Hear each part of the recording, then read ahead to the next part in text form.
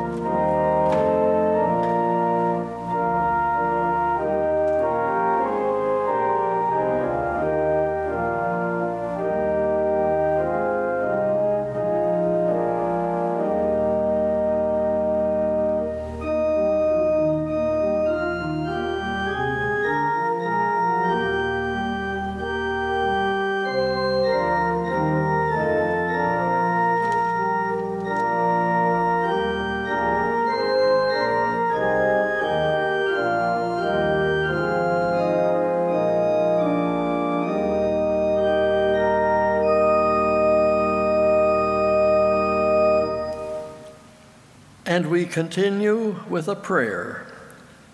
We thank you, O God, for this day. We will rejoice and be glad in it, whether it be bright or dark. We will accept it without fear or complaint. Whatever it brings, we will trust that all things work together for good as we go about our routines in quietness and confidence. Tomorrow we cannot see, but today is yours. Amen. And now Kathy is going to sing.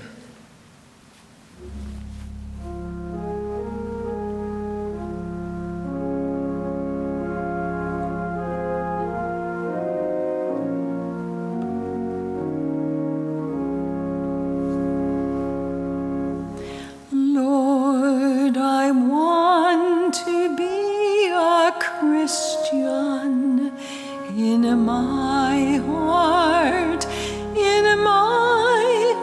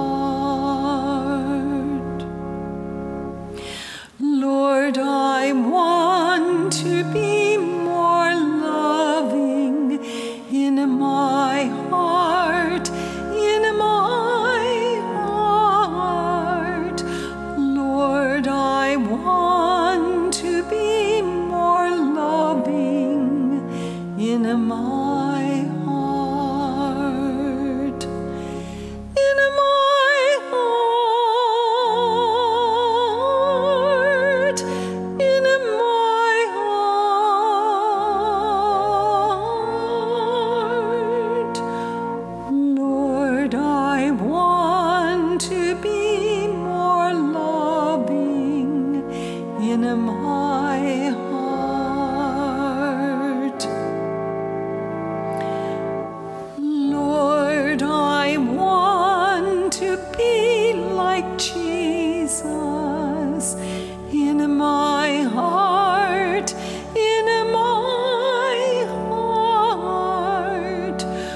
Lord, I want to be like Jesus in my heart, in my heart, in my heart.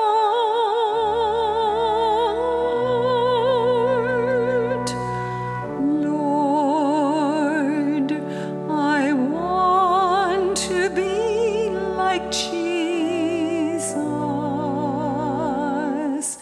in my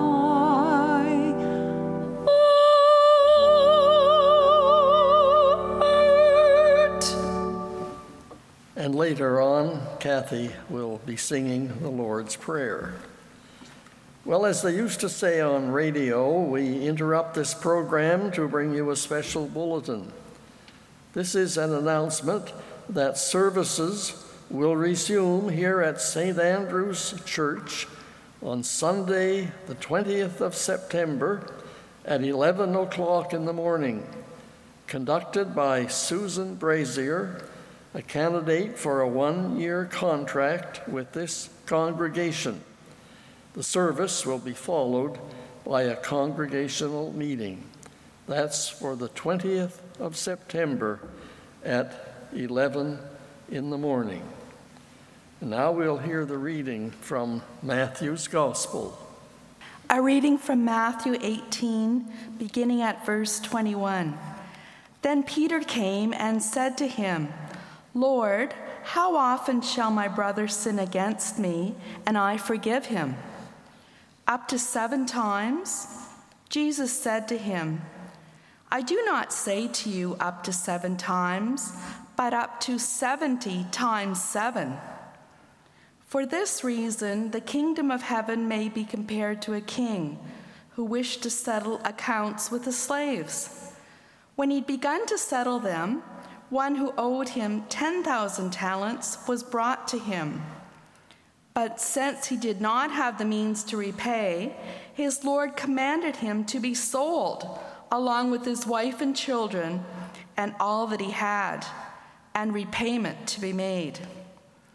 So the slave fell to the ground and prostrated himself before him, saying, Have patience with me, and I will repay you everything. And the Lord of that slave felt compassion and released him and forgave him the debt. But that slave went out and found one of his fellow slaves who owed him 1,000 denarii. And he seized him, and he began to choke him, saying, Pay back what you owe. So his fellow slave fell to the ground and began to plead with him, saying, Have patience with me, and I will repay you. But he was unwilling, and went and threw him in prison until he should pay back what was owed. So when his fellow slaves saw what had happened, they were deeply grieved, and came and reported to their Lord all that had happened. Then summoning him, his Lord said to him, You wicked slave, I forgave you all that debt because you pleaded with me. Should you not also have mercy on your fellow slave, in the same way that I had mercy on you? And his Lord, moved with anger, handed him over to the torturers until he should repay all that was owed him. My heavenly Father will also do the same to you if each of you does not forgive his brother from your heart. Praise be to God. As indicated by the reading, it's forgiveness that we're thinking about today, a wide-ranging subject for these few minutes. But first, our prayer. God, give us a clear vision of the truth. faith in your power, and confident assurance of your love. Amen. First, we define forgiveness. Our forgiveness of others, our receiving of forgiveness, God's forgiveness. Or will one definition cover all of the above? Let's think of our forgiveness of others, defined as a conscious, deliberate decision to release your feeling of vengeance, any feelings of resentment toward a person or group who harmed you, perhaps hurt you, regardless of whether they actually deserve or desire your forgiveness. But you do not gloss over or deny the seriousness of their offense. It does not mean forgetting or condoning or excusing the offense. I think it was Robert Kennedy who said on one occasion, "Forgive your enemies, but don't forget their names." True forgiveness can bring you peace of mind. It can free you from corrosive anger.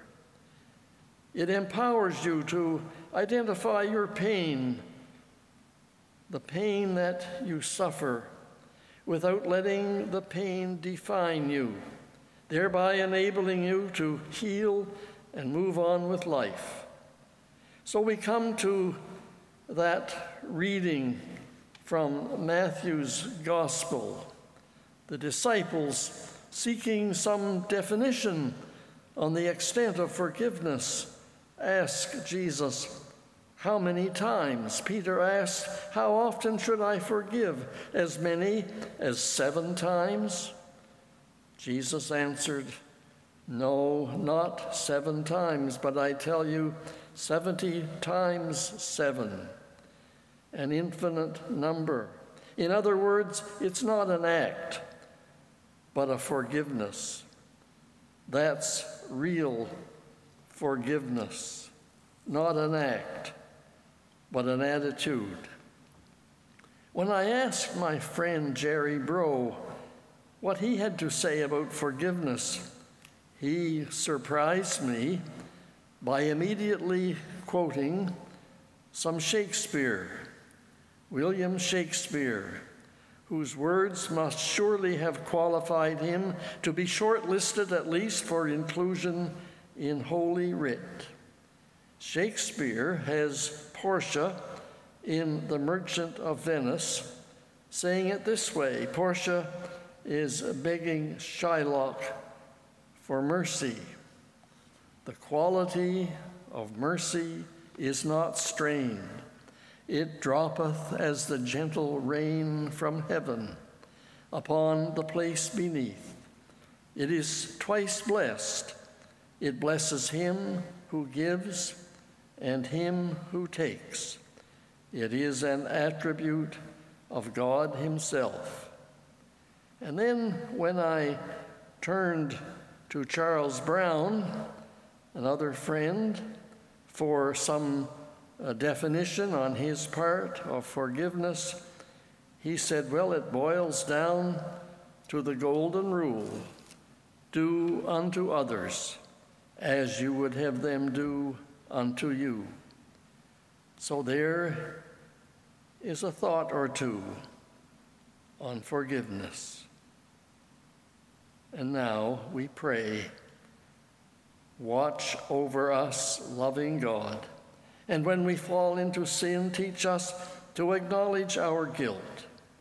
May we forgive and be forgiven for the sake of the one who was wounded for our transgressions, Jesus Christ, your Son, our Savior.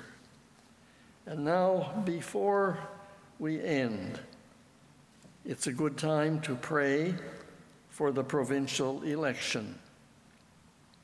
God bless the leaders of our province, that we may be a people at peace among ourselves and a blessing to those around us. Help us to elect trustworthy leaders who contribute to wise decisions for the general welfare of all, through Jesus Christ our Lord. Amen. And now, the Lord's Prayer. Would you join me at home, please, in singing along to this, Our Father who art in heaven?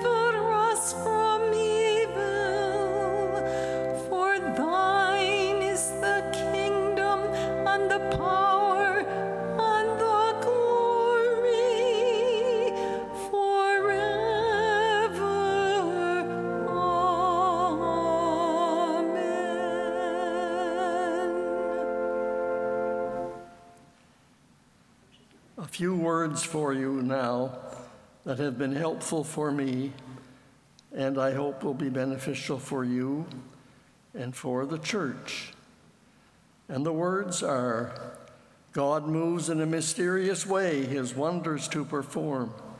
He plants his footsteps on the sea and rides upon the storm. Deep in unfathomable minds of never-failing skill, he treasures up his bright designs and works his sovereign will. Ye fearful saints, fresh courage take. The clouds ye so much dread are big with mercy and shall break in blessings on your head. Judge not the Lord by feeble sense, but trust him for his grace. Behind a frowning providence, he hides a smiling face. His purposes will ripen fast, unfolding every hour. The bud may have a bitter taste, but sweet will be the flower. Blind unbelief is sure to err and scan his work in vain. God is his own interpreter, and he will make it plain. Goodbye, and God bless you.